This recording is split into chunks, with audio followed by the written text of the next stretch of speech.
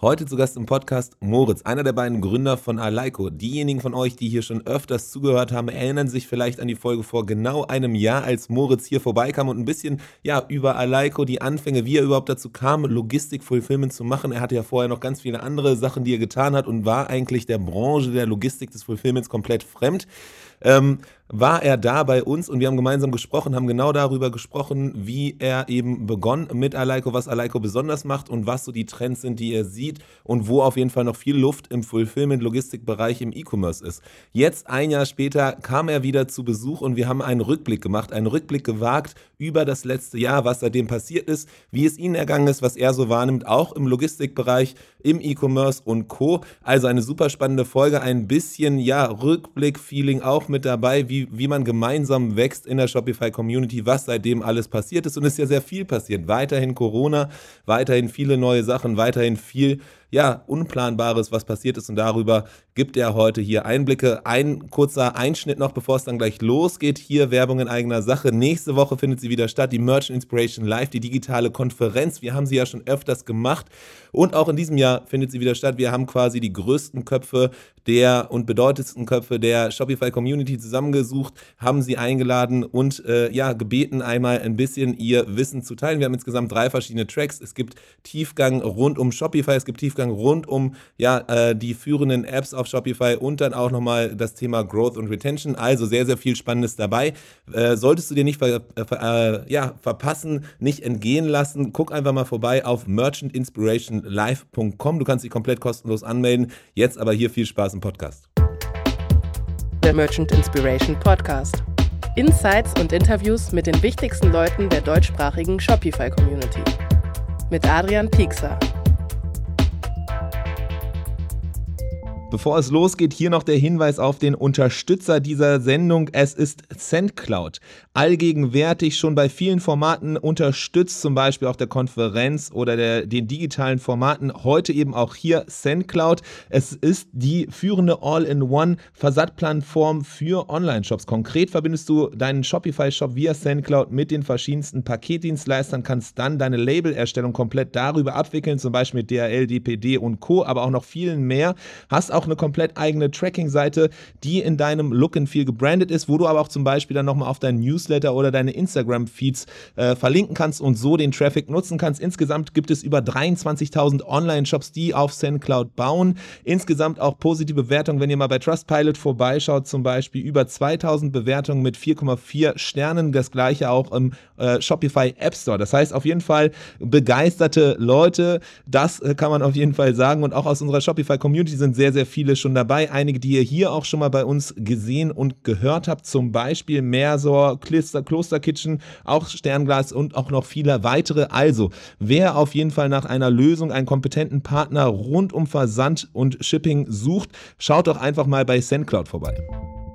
Willkommen zu einer neuen Ausgabe des Merchant Inspiration Podcast. Das gibt es noch bei fast 100 Folgen, die wir jetzt ja mittlerweile haben. Tatsächlich heute auch kein neuer Gast, sondern ein bekanntes Gesicht bzw. eine bekannte Stimme. Denn Moritz war fast vor genau einem Jahr, heute vor einem Jahr bei uns zu Gast, hat erstmalig bei uns gesprochen, darüber gesprochen, wie alles begann, die Reise bei Aleiko, was seitdem passiert ist, hören wir heute. Und deswegen freue ich mich riesig, denn Aleiko ist mittlerweile, ich glaube, als du damals bei uns zu Gast warst, wart ihr relativ frisch noch in dem ganzen Game mit dabei, wart relativ frisch noch auch in der Shopify-Community und seid dann quasi zusammen mit uns so ein bisschen die Schritte gegangen in die Community rein. Deswegen freue ich mich zu hören, wie es euch seitdem ergangen ist, was ihr so alles macht. Ihr seid große Unterstützer und Förderer auf jeden Fall von den Sachen, die wir machen. Deswegen freue ich mich riesig, denn so ein Podcast wie der hier wäre ohne euch nicht möglich. Viele Events, die wir machen, wären ohne euch nicht möglich. Deswegen Riesendank an dieser Stelle auch. Aber vor allem ist der Werdegang, den ihr habt, so mega spannend, weil es einfach so ein klassischer Weg ist, okay, manche Sachen funktionieren nicht, das muss doch besser gehen, deswegen versuche ich selber, aber ich will dir gar nicht zu viel vorweggreifen, das ist auf jeden Fall eine super spannende Story, die du da zu erzählen hast und ich bin sehr, sehr gespannt, was vor allem für Updates und Co. du mitbringst. Also, heute hier zu Gast für diejenigen, die es noch nicht wissen sollten oder rausgehört haben, zwischen den Zeilen, die ich hier genannt habe, Moritz, der ist es CEO, Gründer auf jeden Fall von Aleiko. Hallo Adrian, freue mich sehr dabei zu sein und habe auch kurz vor unserem Talk in den Kalender geschaut und es ist wirklich auf einen Monat genau ein Jahr her. Und es ist crazy, wenn man manchmal so ein bisschen zurückblickt und dann wirklich mal checkt, so, okay, was ist einfach in diesen 12 Monaten passiert. von daher vom Timing her, glaube ich, genau richtig, da jetzt einmal reinzuhorchen. Und alles an irgendwie Lob kann ich auch, glaube ich, zurückgeben. Ja, es hat sich jetzt irgendwie eine sehr stabile Partnerschaft hier raus ergeben. Und es ist auch cool zu sehen, was sich in der Zeit bei euch getan hat, wie sich die Events entwickelt haben, wie sich der Podcast entwickelt hat. Ja, du hast gerade eben schon gesagt, neues Podcast-Aufnahmetool ist auch mit dabei, neues Interface und ja, von daher freue ich mich wahnsinnig auf die Session heute. Genau, cool. Ja, geil. Also genau, so Momente wie heute, so Momente, wo man einfach mal innehält und zurückblickt, sind auf jeden Fall mega spannend, um dann mal so zu reflektieren, was eigentlich Sache ist. Aber bevor wir das tun, bevor wir zurückgucken und überlegen, okay, was ist eigentlich alles passiert bei Aleiko? Wie habt ihr euch entwickelt? Was war eure großen Learnings des letzten Jahres und was ist alles passiert? Vielleicht erstmal ganz kurz nochmal vorne anfangend. Wer bist du eigentlich? Die Leute, die vielleicht vor einem Jahr dann nicht hier saßen und den Podcast gehört haben, nochmal kurz 1, 2 Sätze zu dir zu sagen, wer du und wer Aleiko ist. Sehr gerne. Also genau, Moritz, mein Name, hast du ja schon richtig behalten. Ich bin einer der Gründer von Aleiko. Ich kümmere mich innerhalb der Firma mehr um den ganzen kommerziellen Teil, um Finanzen und das operative Geschäft. Und mein Mitgründer stürzt sich komplett auf Produkt und Tech und die ganzen geilen neuen Features, die wir da eigentlich im Wochentakt mittlerweile rauskloppen. Wir haben beide selber einen betriebswirtschaftlichen Hintergrund und hatten auch eigentlich längere Zeit gar nicht so viel mit E-Commerce zu tun. Also kommen eigentlich jetzt mit den vorherigen Firmen, die wir gemeinsam gegründet haben. Aleiko ist jetzt die dritte aus einer Software-Richtung und die haben das relativ lang gemacht, also knapp 4 Jahre. Und es hat sich auch ganz gut entwickelt. Und das ist aber so ein bisschen unser Background. Und parallel zu dieser Softwarefirma haben wir einen eigenen E-Commerce-Shop gegründet. Da hatten wir letztes Mal intensiver drüber gesprochen, wie es da in den Kinderschuhen losging, was da die ersten Baby-Steps waren. Und ich glaube, das ist auch so ein bisschen einer der Hauptgründe, warum wir A, Aleiko losgetreten haben und vor allem aber auch B, auch jetzt merke ich es immer noch in Vertriebsgesprächen, wenn ich dann doch nochmal selber mit drin sitze, man hat einfach einen Großteil der Probleme schon selber erlebt. Also und haben schon das Shop-System gewechselt, haben schon das ERP-System gewechselt, haben neue Marktplätze angebunden, haben Fulfillment-Provider gewechselt, haben unseren Hersteller gewechselt. Ja, so und das, ich meine, das ist ja im Grunde muss jeder Unternehmer, jede Unternehmerin da selber jetzt auch gerade durch. Und das schafft natürlich auf der einen Seite Vertrauen und auf der anderen Seite ermöglicht es uns auch jetzt bei Product Scoping, Feature Scoping, diese Erfahrungen halt einfach mit einfließen zu lassen. Genau, also jetzt habe ich es ja im Grunde schon verraten, einen eigenen E-Commerce-Shop schon mal aufgebaut, im Grunde selber gemerkt, was gibt's da alles irgendwie für nervige Bottlenecks, für Hürden, die man überkommen muss. Und und eine davon war oder hatte sehr, sehr häufig mit Logistik zu tun. Also wir haben in Summe 3-mal den Logistikdienstleister gewechselt. Ich glaube, in dem Podcast von vor einem Jahr bin ich da auch sehr in der Tiefe drauf eingegangen. Also vielleicht für diejenigen, die da nochmal Interesse dran haben, würde ich fast auf die Folge referen. Aber long story short, der E-Commerce und das, was E-Commerce heutzutage sage ich jetzt mal, im Frontend braucht, von halt ein schnelles Anbinden von verschiedenen Shopsystemen, verschiedenen Marktplätzen, eine Bundle-Komplexität, B2C und B2B, das ist ja auch etwas, also ich bin mittlerweile fast so weit, dass ich sogar von dem Term E-Commerce ein bisschen abweiche, ja, also früher gab es halt irgendwie Commerce und dann ist E-Commerce neu gewesen, ja, aber wenn wir jetzt heutzutage über Commerce sprechen, dann meinen wir damit ja eigentlich E-Commerce. Es gibt ja eigentlich keine Brand heutzutage mehr, die nicht auch online direkt oder indirekt vertreten ist. Also vielleicht muss man auch nochmal ein bisschen an der Terminologie schrauben.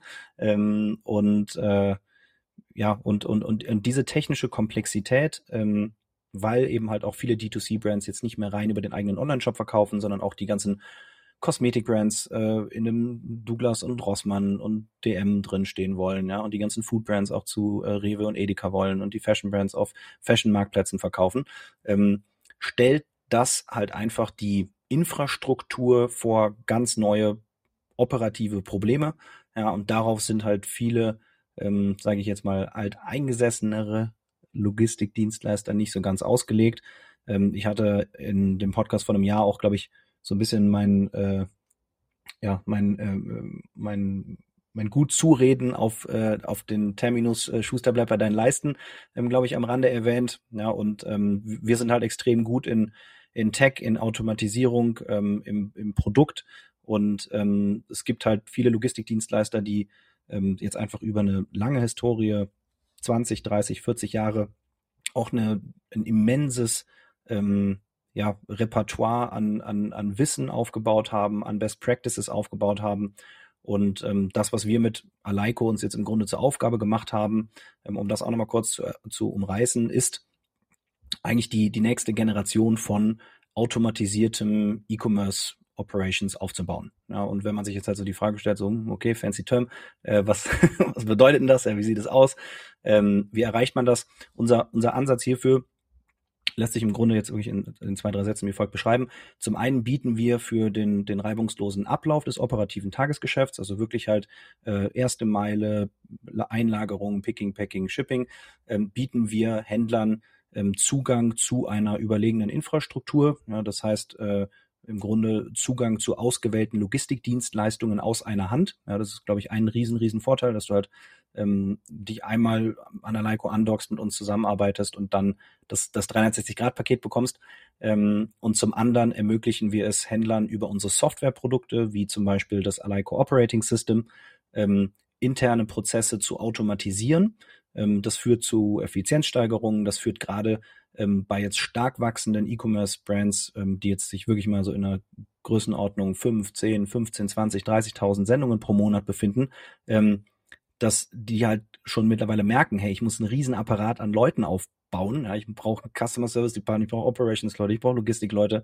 Und da gehen wir halt mit diesen Prozessautomatisierungen voll drauf, ja, und sagen halt, hey, eigentlich brauchst du es nicht. Ja, also jeder Händler liest immer von diesen Highlight-Stories, wo du halt irgendwie so liest, okay, die Brand shippt 30.000 Pakete und da arbeiten nur 4 Leute oder so. Ja, so wie geht das? Und da tragen wir halt einen großen Teil zu bei.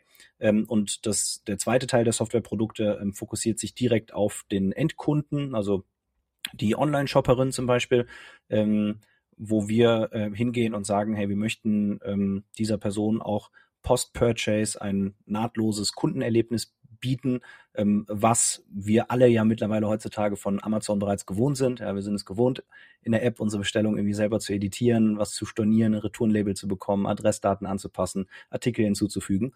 Und das ist bei vielen D2C-Brands halt gerade einfach noch ein manueller Prozess. So kannst du halt wirklich sagen, hey, es gibt 3 Bausteine. Es gibt einmal die Dienstleistung, die kriegst du bei uns aus einer Hand. Es gibt einmal das Operating System, was dir eigentlich dein Tagesgeschäft automatisiert und einfach auf das nächste Level hebt.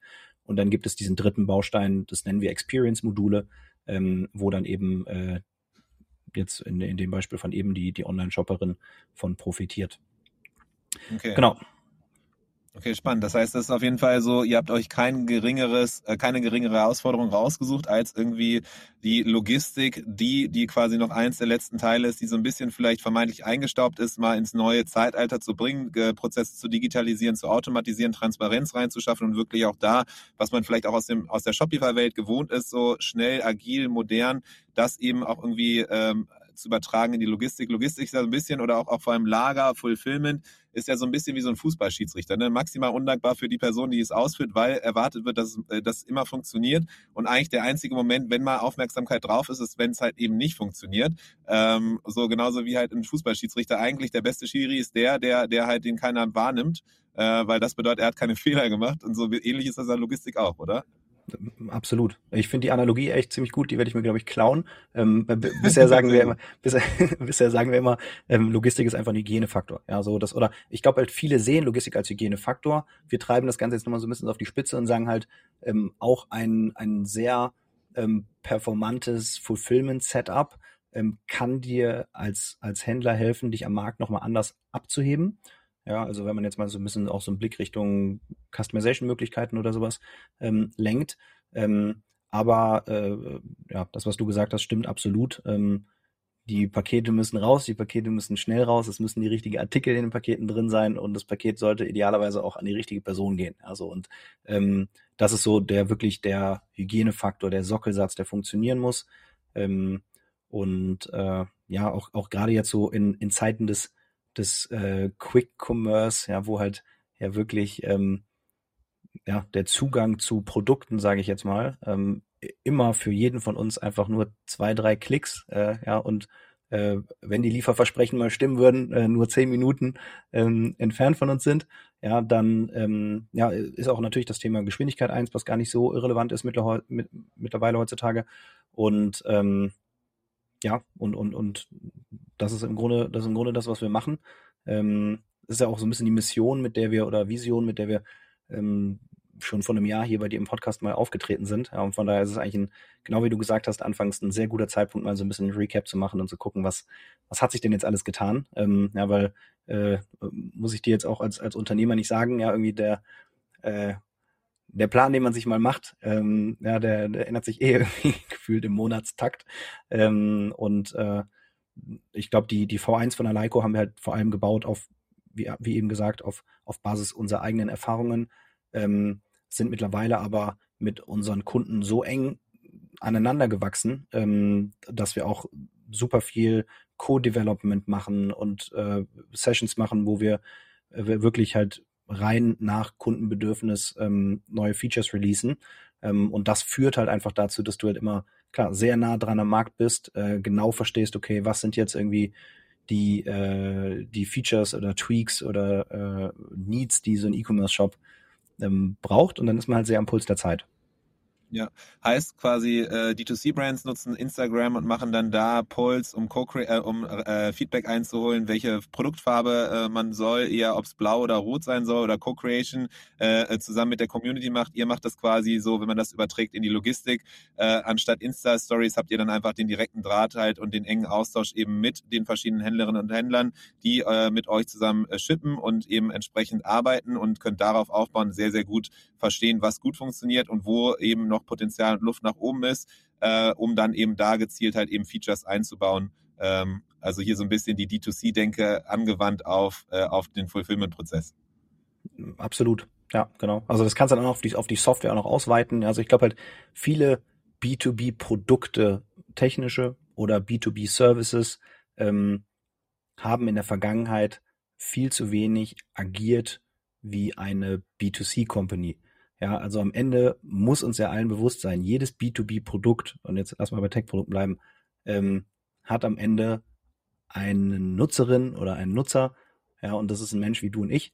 Und da kann es nicht schaden, auch mal ein bisschen mehr Fokus auf eine gute UX, UI zu legen, sich mit den Leuten hinzusetzen und zu sagen, so, wie verbringst du deinen Tag und wie viele Stunden machst du was und was sind jetzt irgendwie repetitive Aufgaben, die dich nerven?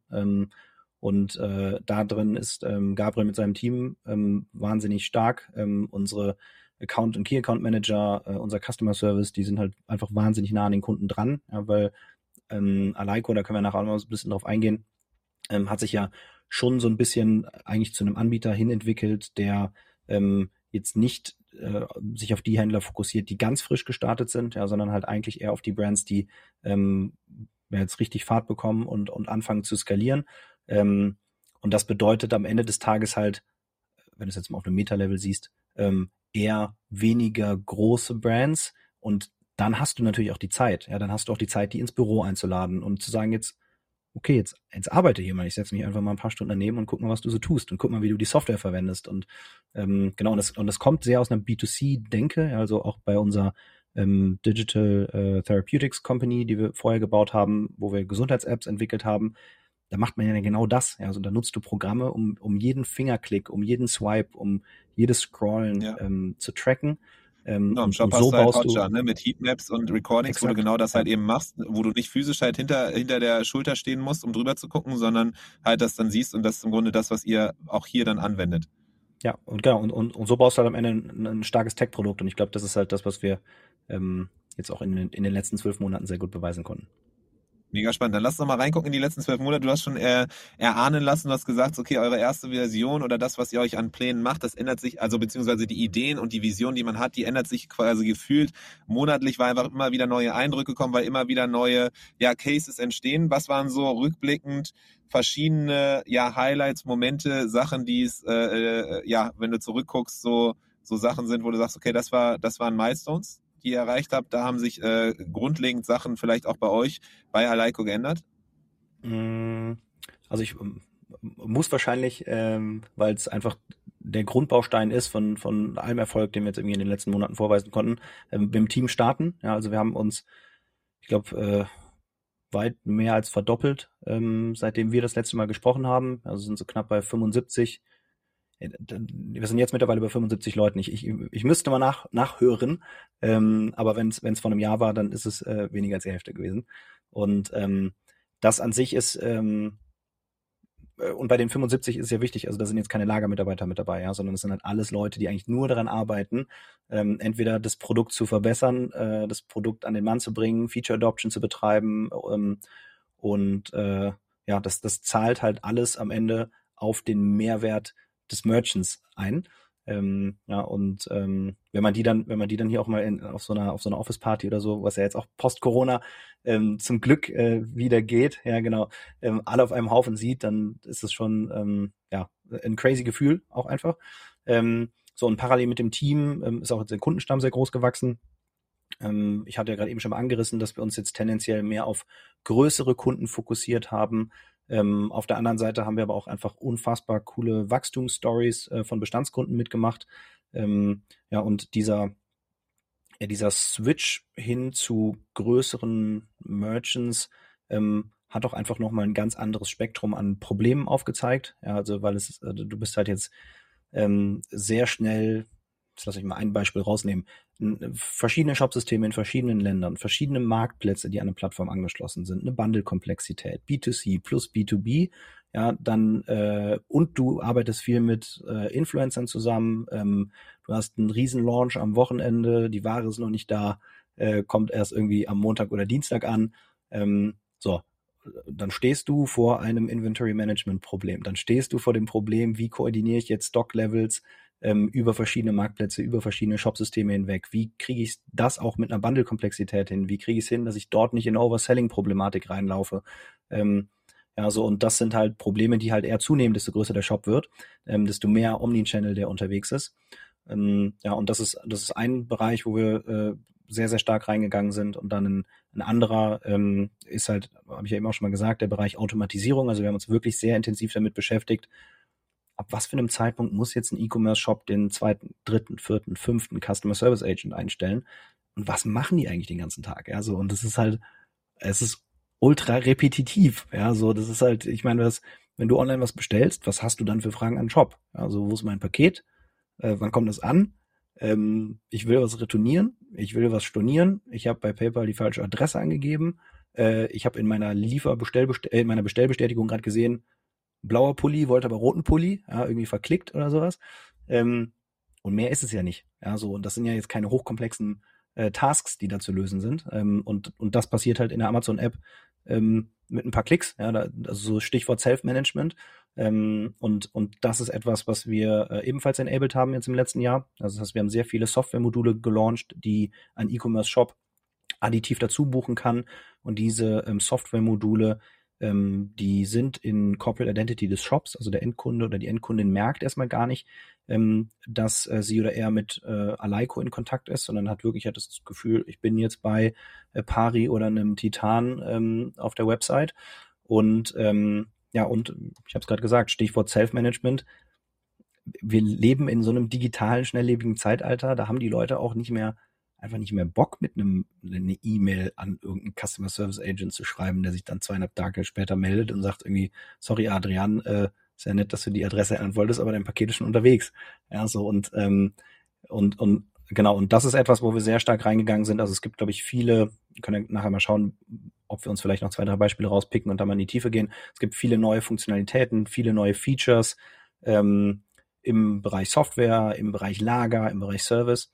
Da hat sich sehr viel getan. Dann sind wir natürlich auch, was jetzt Standorte angeht, sehr stark gewachsen. Wir haben jetzt im Sommer 2 weitere Lagereröffnungen vor der Brust und die werden sich jetzt auch was Quadratmeteranzahl angeht, da denkst du halt irgendwie das Gefühl, du rennst zweimal in die Allianz Arena rein.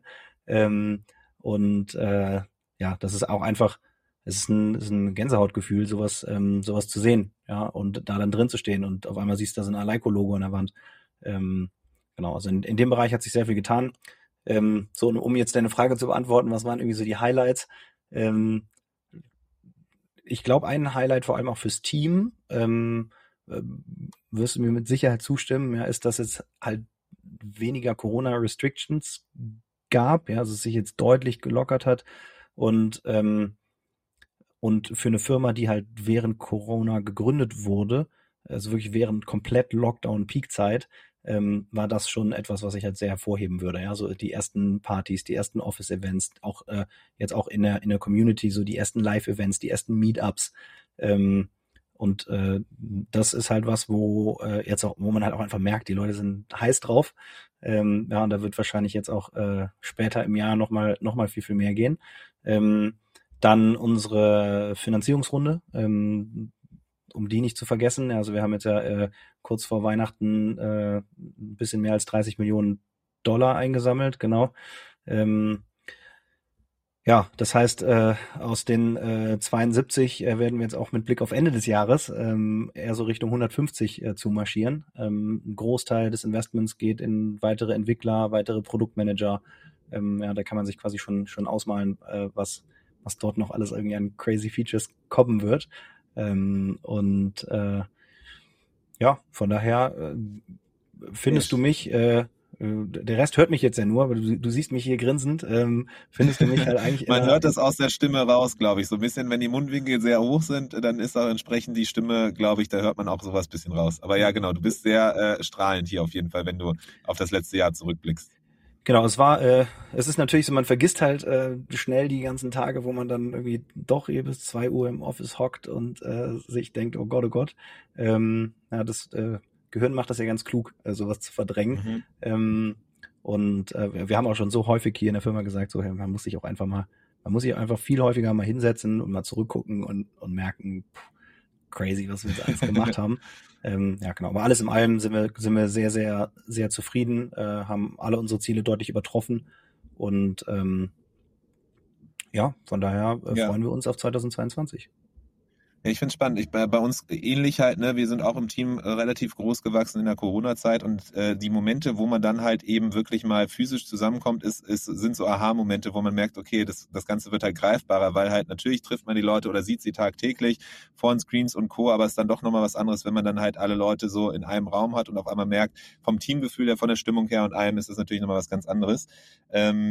Cool, spannend. Also das heißt, das Team extrem gewachsen und es wird noch weiter extremes Wachstum kommen. Das heißt, wenn wir in einem Jahr uns wieder hier zusammensetzen, wird es wahrscheinlich, kann der Punkt direkt auf der Checkliste bleiben, als Punkt, den man wieder anbringen kann. Aber spannend auf jeden Fall auch zu hören, okay, ihr habt halt viel gelernt, ihr habt auch darauf aufbauend eben Features gemacht. Das heißt, wenn man jetzt nochmal guckt, was du eben gesagt hattest ihr legt viel Wert auf dieses intensive Zusammenarbeiten mit eben Händlerinnen und Händlern, dass ihr dann auch mal vor allem beobachten wollt und lernen wollt. Das heißt, das ist der Schritt 1, dass man halt eben viel Information absorbiert, aufsaugt, guckt und dann für sich das Ganze mitnimmt und überlegt, okay, wie kann man das Ganze besser machen? Jetzt am Beispiel, was du genannt hattest, eben mit, ja, okay, es kommen immer sehr, sehr viele Fragen und irgendwie Problemfälle ähneln sich sehr und sind oft halt eben auch so, dass die Kundinnen und Kunden, also wirklich Endkundinnen und Kunden von einem Shopify-Händler, Händlerin halt eben auch selber das vielleicht lösen können. Das heißt dann die Erkenntnis, okay, guck mal, so folgendes Feature macht mega Sinn und dann eben entsprechend dieses Feature entwickelt, dass eben so ein Self-Management, die Anpassung von zum Beispiel dann eben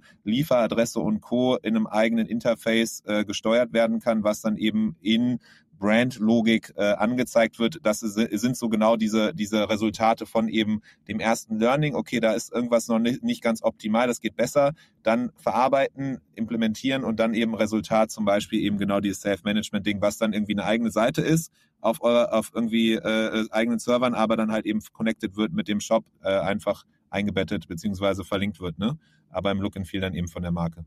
Genau, es gibt solches und solches. Mittlerweile embedden wir es auch über ein iFrame direkt in den Shop rein. Ja, es hat halt auch kommerzielle vorteilhafte Auswirkungen für den Shop. Also vielleicht um nochmal so ein bisschen bei diesen Modulen anzufangen. Also wir haben jetzt gerade 3 große Module live, die mit dem Endkunden in Kontakt treten. Das erste hast du jetzt schon genannt, ja, irgendwie das Thema Adresskorrekturen, nochmal was anpassen, eine Bestellung stornieren.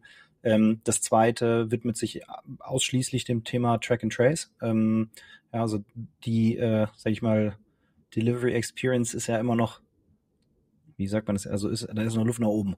Ja, also ich kriege mittlerweile immer noch irgendwie, Ja, ich So kriege ein immer noch bisschen wie Tracking-E-Mails. meine Tonqualität hier im Podcast, ist es noch Luft nach Genau. oben, genau. Ja, nee, also ich weiß nicht, vor einer Woche oder so, oder vor 2 Wochen habe ich wieder eine Tracking-E-Mail bekommen. Ich habe gar keine Ahnung von was. Total, Also das war mir auch neulich irgendwie. Da hat irgendwer nämlich dann irgendwie auf meine Arbeitsadresse was fürs Office bestellt. Und ich dachte mir so, hey, was ist das denn jetzt? Und man weiß halt auch nicht, welches Produkt es ist, man weiß nicht irgendwie was. Und irgendwie so, nix. dachte mir, okay, kommt aber bald. Klicke ich auf den Mal Link gucken, und was da sagen so kommt. irgendwie, bitte geben Sie Bestellnummer ein. So, ja, genau. Dann wartet man mal ab. Ja, Dann gucken genau. wir. Ja, so und genau, also das heißt ein Track-and-Trace-Modul, was aber auch, und das ist natürlich jetzt so ein bisschen der Vorteil, wenn man halt auf einmal sich tief in den Versand rein integriert, auf der anderen Seite aber halt auch das Lager managt. Wir haben halt mehr Tracking-Punkte. Ja, also ich kann dir ja sagen, wann dein Paket fertig gepackt wurde. Ich kann dir sagen, wann dein Paket an das Lager verlassen hat. Ich kann dir sagen, wann das Paket beim First Hub Scan bei einer DHL oder UPS oder DPD angekommen ist. Und das sind, muss ich dir jetzt nicht erzählen, Tracking-E-Mails haben die höchste Opening Rate. Ja, so und Ja. und jeder dieser Customer Touchpoints, und deshalb finde ich es auch so interessant, so viele Shops fokussieren sich halt immer noch total auf quasi Pre-Purchase Prozessoptimierung.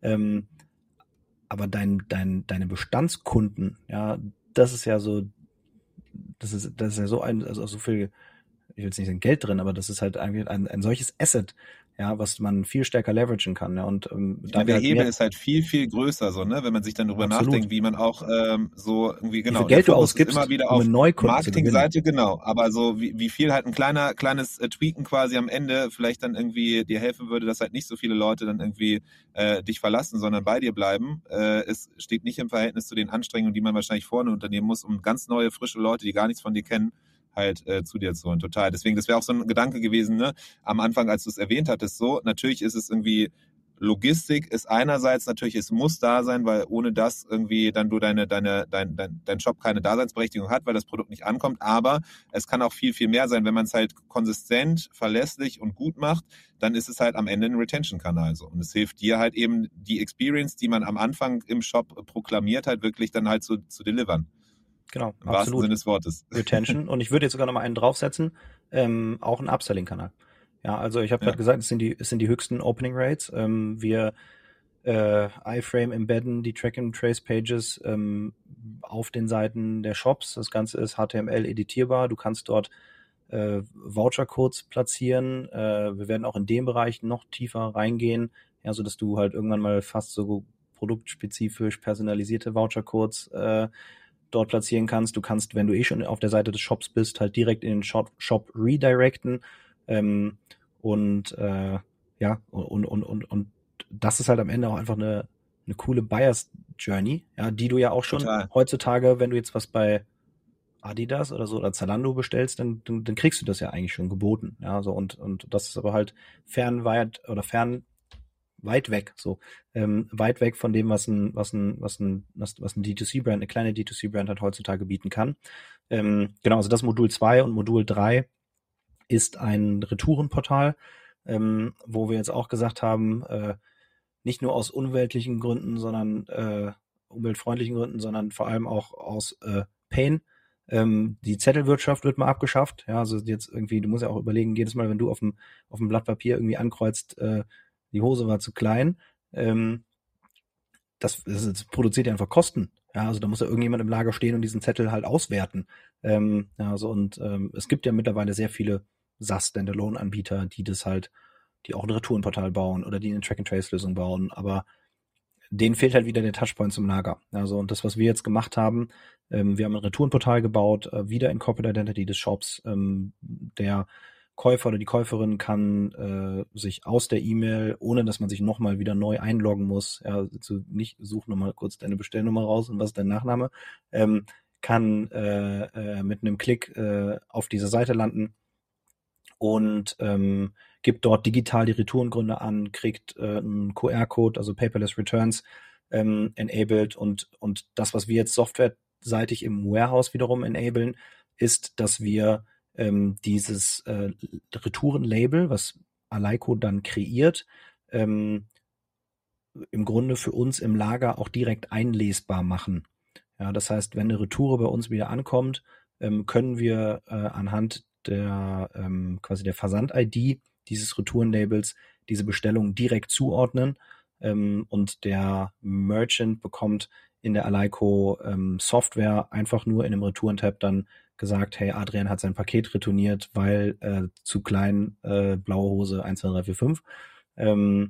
Und haben es jetzt sogar für Shopify Merchants hinbekommen, dass wir auch, wenn gewünscht, bei einer A-Retoure, ja, also sagen wir mal einwandfrei, vollautomatisiert den Refund triggern können. Ja, also das heißt auch das Thema Rückerstattung, was ja auch einfach ein super dämliches Abarbeiten ist etwas, was automatisiert wird. Ja, also und ja, genau, also das ist wie eins von vielen Beispielen, was halt, glaube ich, zeigt, wir zielen darauf ab, die Buyer's Journey zu verbessern, wir zielen darauf ab, den Merchant am Ende besser dastehen zu lassen.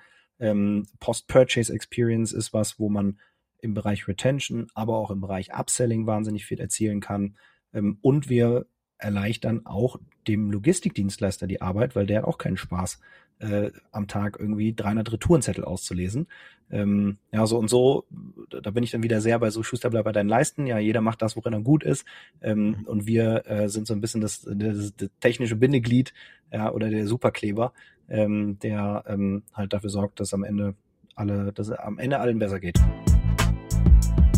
Kurzer Einschub, bevor es weitergeht. Wenn du nach Retouren suchst auf Shopify im deutschsprachigen Raum, dann schau auf jeden Fall bei 8 Returns vorbei. Das ist die Lösung schlechthin im deutschsprachigen Raum für Retourenhandling hier auf Shopify. Ich habe lange selber gesucht nach einer Lösung, die es erlaubt, eben deutschsprachige Versandanbieter zu hinterlegen. Das es erlaubt, auch Automatisierung und noch viele komplexere Dinge im Hintergrund abwickeln zu können. 8 Return kann das alles. Es würde jetzt zu weit gehen, hier tiefer drauf einzugehen, aber schau doch mal vorbei bei 8 Returns und finde heraus, warum ich, aber auch noch viele andere wie Godback, Sternglas und noch viele weitere aus der deutschsprachigen Shopify-Community das Tool so feiern, wenn es rund um Retouren geht. Ja, also ich finde es ganz spannend, du hast ja das Beispiel genannt, eben mit so einer Direct-to-Consumer-Brand, die dann eben auf einmal auf Level, auf Augenhöhe fast schon spielen kann, eben mit einem Adidas, Zalando und Co. Und das ist ja die Stärke eigentlich von eben der Shopify als Plattform zusammen, aber mit den verschiedenen Tools, die es da draußen gibt. Sei es jetzt eben ihr bei Fulfillment, die genau dann eben mit den verschiedenen Funktionalitäten, die du genannt hattest und den Ansätzen dann halt eben es schafft, da auf einmal Abläufe zu kreieren und Schnelligkeiten zu garantieren, die sonst wahrscheinlich nur große sich leisten können, genauso aber dann halt eben das integriert mit digitalen Funktionalitäten und einem Service und das dann wiederum aber auch in der Brand Identity von der Marke und auch in der Experience, die gut ist, das dann aber wiederum dann koppelt, zum Beispiel mit einem E-Mail-Automatisierungstool oder dann auch eben mit einem Loyalty-Programm und all den ganzen verschiedenen anderen Sachen, dann zum Beispiel Shopify POS dann noch rangekoppelt und auf einmal hast du so eine Fülle, so ein Repertoire an verschiedensten Tools, die wirklich, wenn du es dann halt aus Kundinnen- und Kundensicht halt, der bei dir einkauft, anguckst, einfach nichts nachsteht fast wie jetzt irgendwie so ein Adidas oder Zalando und für dich als Händlerin oder Händler halt auch eben auf jeden Fall finanzierbar ist. Natürlich kann man dann sagen, okay, man kommt immer wieder an bestimmte Grenzen, das ist vielleicht so ein 80-20-Ansatz, man kann halt nicht alles final entwickeln, dafür brauchst du aber auch nicht irgendwie ein 50-köpfiges Entwicklerteam, Produktmanager, die dann wieder das Ganze koordinieren, sondern du hast halt eben das Beste quasi aus allen Welten so ein bisschen dabei und kannst dir dann halt wirklich extrem starke Sachen bauen, wie zum Beispiel dann auch eben so eine Versandbestätigungsseite halt eben oder so eine Tracking-Seite, die dann bei euch drin liegt, wo man dann wiederum zum Beispiel Social Media verlinkt oder eben irgendwie E-Mail-Aufruf macht, um dann eben zu Newsletter reinzugehen oder sogar dann irgendwie, wenn man Loyalty-Programm hat, auch da wieder Sachen zu machen. Das heißt, da wird's dann halt spannend so, ne? Weil du dann halt wirklich nicht mehr dich irgendwie rumschlägst mit so den technischen Sachen, sondern du kannst dich darauf fokussieren, was eigentlich wirklich so geil ist aus Experience und was geil ist aus so Brandsicht so. Und das ist halt das Spannende, finde ich. Voll, absolut. Triffst auf den Punkt. Kannst bei uns im Vertrieb anfangen. Sehr gut, alles klar. Dann reden wir da gleich nochmal nach dem Podcast drüber. Nee, aber ich finde halt, das ist halt genau das, was halt warum ich glaube, dass halt eben, oder warum ich so überzeugt bin, dass eben Shopify zum Beispiel so stark ist, weil es genau diese Logik halt hat und weil es eben diese verschiedenen, wie so Puzzlestücke halt sind, die man richtig ineinander packt oder eher so Rädchen, die ineinander greifen und dann halt noch eine viel größere Stärke halt rausholen. Heißt aber so, wenn du zurückblickst, wir waren ja so ein bisschen im Rückblick auf das Jahr dann ist es tatsächlich so, diese Features, die jetzt dazugekommen sind, haben einfach nochmal wesentlich runder das Ganze gemacht. Gab es sonst noch irgendwelche Learnings, die du mitgenommen hast? Du hast jetzt öfter schon mal gesagt, okay, ihr habt euch mehr auf große Händler und Händlerinnen fokussiert.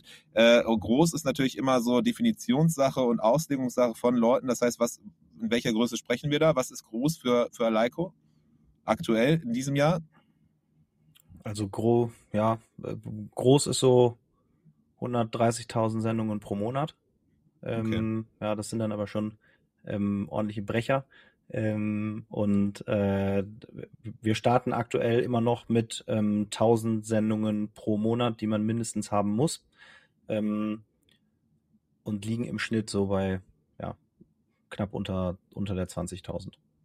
Okay, cool. Und das heißt, du hast ja auch schon erwähnt, so ihr seid sehr gewachsen, ihr habt Händlerinnen und Händler. Ist es Shopify so der primäre Fokus von euch oder seid ihr auf verschiedensten Plattformen unterwegs? Aber mein Blick ist auch so ein bisschen natürlich vielleicht so sehr einseitig oder so ein bisschen verzogen. Ich bin in meiner eigenen Bubble drin, aber die Shopify Community ist schon so euer Herzstück.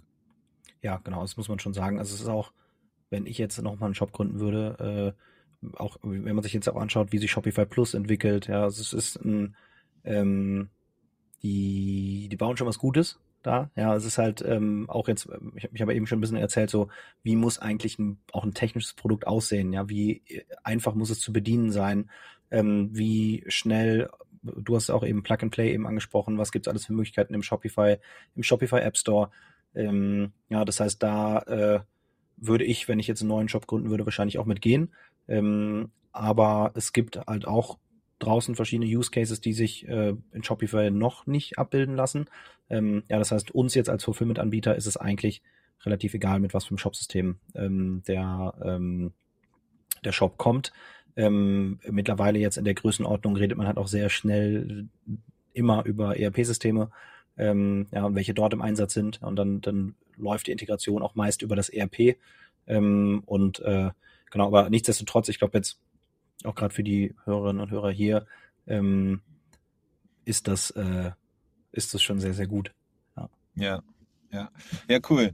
Und dann eine Sache, die ich auch immer sehr spannend finde, wir haben jetzt drüber geredet, so ein bisschen so Rückblick, viel passiert, viele verschiedene Sachen, die ihr lernen konntet von den Händlerinnen und Händlern, die ihr dann eben einarbeiten konntet, wo ihr neue Features mit drin habt, wo Features jetzt dran sind, die noch weiter ausgebaut werden.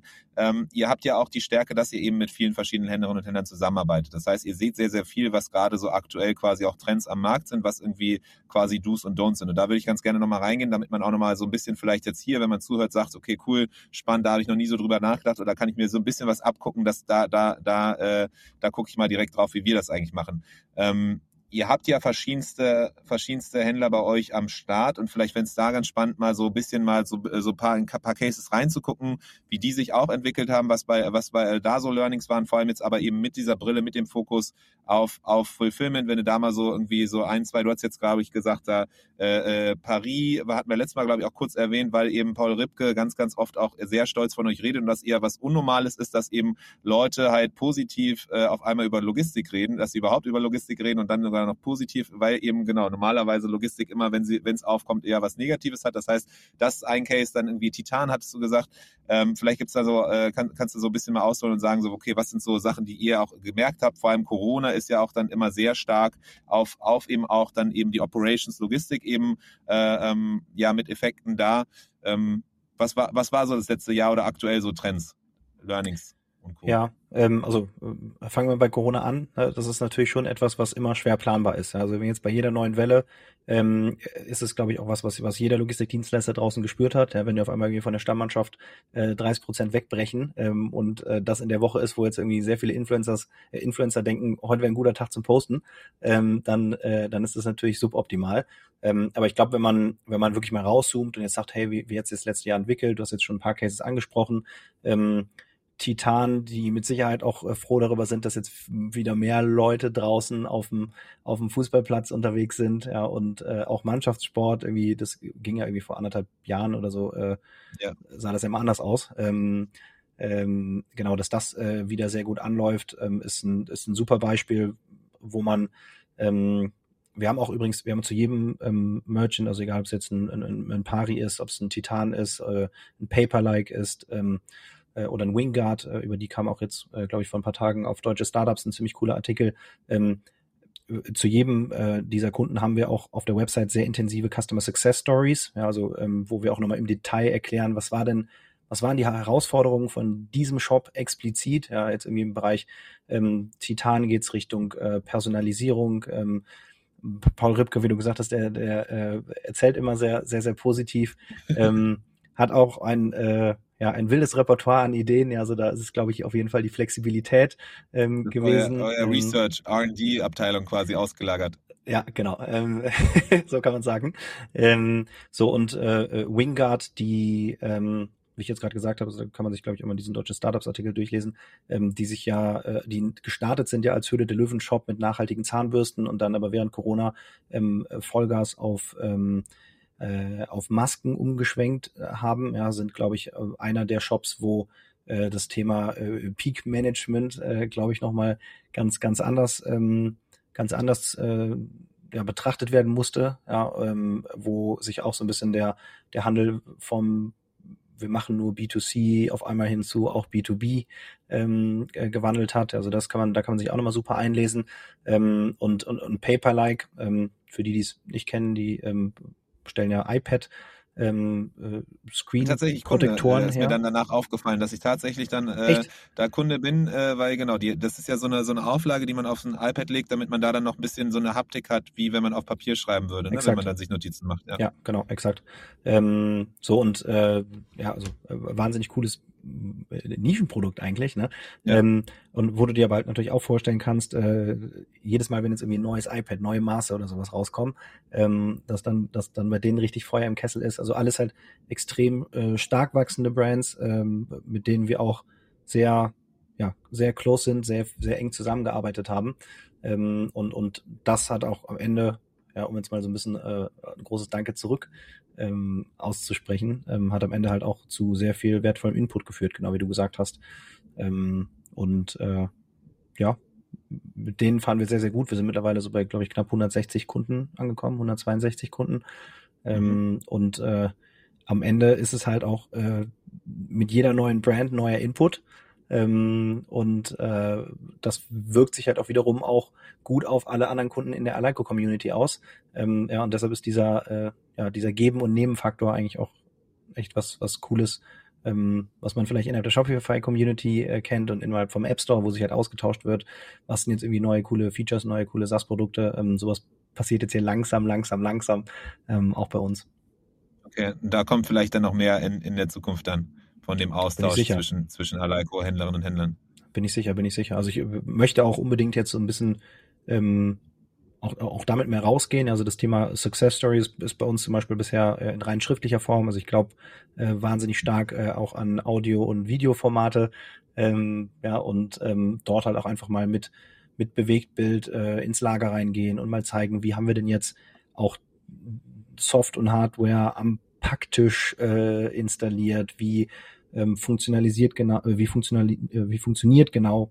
unser Personalisierungsprozess mit Titanhandschuhen. Also da kann man, glaube ich, wahnsinnig viel noch machen. Also vielleicht nehmen wir uns auch mal einen unserer gemeinsamen Kunden raus und machen das vielleicht sogar in einem Dreieck oder so. Also da können wir schon noch was basteln. Ja, cool. Aber das ist spannend. Ja, genau. So Content immer Einblicke kriegen ist mega spannend. Natürlich könnte man jetzt auf jeden einzelnen dieser Cases wahrscheinlich nochmal eingehen, aber du hast es erwähnt, Corona ist natürlich nach wie vor ein Thema, hat Einflüsse auf eben die Fluktuation oder auch dann eben die Planbarkeit. Personalisierung nach wie vor auch immer ein Thema in der Logistik, so was vor Herausforderungen oder auch für Möglichkeiten stellt. Peak Times nach wie vor auch immer ein Thema. Das heißt, all das, da könnte man so oder so nochmal einzelne Podcasts zu machen. Oder eben, ich weiß, dass Titan auf jeden Fall auch mal vorbeischauen wird hier. Dann werden wir das Thema auch nochmal aufgreifen im Podcast. Und ein paar andere von denen werden auch sicherlich dann mal vorbeikommen und gucken. Sonst bis dahin kann man auf jeden Fall mal bei euch auf der Website vorbeischauen, diese Cases sich angucken. Du hast erwähnt, ihr habt da nämlich für die verschiedenen Szenarien verschiedene Cases halt eben mal aufbereitet. Cool, so, wir kommen so langsam ans Ende, deswegen hier noch die Frage, gibt es irgendwas, was aber noch wir hätten adressieren sollen, wo du sagst, okay, bevor wir darüber nicht gesprochen haben, auf jeden Fall können wir dann hier nicht auflegen. Letzte Worte quasi so rund um das Thema Fulfillment, Jahresrückblick, Ausblick vielleicht auch noch, was ist so das, was euch bewegt? Du hast gesagt, schon so Content, mehr nochmal den Händlerinnen und Händlern eine Stimme geben und zeigen, was jetzt wirklich konkreter passiert und das Wissen teilen, ist eine Thematik, die hier bevorsteht. Ja, also ich glaube, wir haben sehr viel abgedeckt. Genau wie du gesagt hast, bei uns wird sich sehr stark um das Thema Buyer's Journey weiter drehen, ja, weil ich glaube, das ist am Ende, wonach sich auch jeder Shop, jeder Merchant ausrichten muss. Ist ja auf jeden Fall für die Shops, für die Merchants gut zu wissen, dass der Logistikdienstleister sich auch schon damit beschäftigt. Ansonsten vielleicht für die sich noch so ein bisschen so fragen, hey, für wen kommt jetzt Fulfillment Outsourcing in Frage? Ja, für wen ist Allyco relevant? Dann sollte es auf jeden Fall jetzt halt bei den Shops klingeln, die sich halt gerade in der Skalierung befinden. Ja, also die halt gerade sagen, ich überlege halt, okay, wie viele Leute muss ich jetzt einstellen, wenn ich so und so viel Orders mehr versende, ja, und was sind auch irgendwie bei mir jetzt gerade nervige, repetitive Tasks, wo ich die Ressourcen, die ich schon im Team sitzen habe, ja, wahrscheinlich lieber an Revenue-Generating Topics arbeiten lassen wollen würde. Die sollen sehr, sehr gerne mal bei uns vorbeischauen. Wir haben auch jetzt mittlerweile für die Schweiz, was ja auch immer ein sehr, sehr schwer zu erreichender Markt ist, eine extrem starke Lösung mit Exporto gemeinsam auf die Beine gestellt. Und ansonsten alles, was irgendwie Richtung proaktive Kundenkommunikation geht, da seid ihr bei uns richtig, von daher schaut gern vorbei. Und ich freue mich ansonsten, wenn wir wieder in einem Jahr quatschen. Auf jeden Fall. Oder beziehungsweise wir quatschen ja bald. Ja, genau. Merchant Inspiration Live, die Konferenz ist ja auch jetzt um die Ecke. Das heißt, da werden wir auf jeden Fall auch nochmal die Chance kriegen. Da habt ihr auch die Chance, dann direkt mit dir in Kontakt zu treten. Tatsächlich auf einem der Live-Meetups wirst du ja auch vor Ort sein, zusammen mit deinem Team auch. Das heißt, wenn man hier ein paar Punkte gehört hat, die eben entsprechend spannend sind, wo man sagen will, okay, da würde ich gerne noch mehr zuhören. Den Moritz, den möchte ich gerne mal auch dann quasi live in Farbe erleben, digital, aber zumindest dann schon auch nicht nur die Stimme, sondern dann auch das Gesicht. Das ist dann da alles möglich. Genau, cool. Ja, auf jeden Fall dann eben, wenn ihr sagt, okay, das klingt spannend, dann guckt auch gerne sonst mal bei Allyco vorbei oder eben genau die Chance eben mit dir in Kontakt zu treten oder deinen Teamkollegen, Kolleginnen dann eben auf dem Merchant Inspiration Live der digitalen Konferenz. Coolio. Riesendank dir, Moritz, dass du dabei warst, dass du die Zeit genommen hast. Du hast ja sehr, sehr viel zu tun, ein großes Team. Es wird immer weiter wachsen, deswegen freue ich mich auch schon in einem Jahr dann wieder, sich zusammenzusetzen und mal wieder einen Recap zu machen, zu gucken, was sich seitdem getan hat. Bis dahin würde ich sagen, mach es gut, Riesendank und bis zum nächsten Mal. Dankeschön, war schön dabei zu sein. Wir quatschen in einem Jahr, in der Woche. Und schönes Wochenende schon mal. Das war der Merchant Inspiration Podcast in dieser Woche. Wenn du es noch nicht getan hast, abonniere uns. Bis zum nächsten Mal.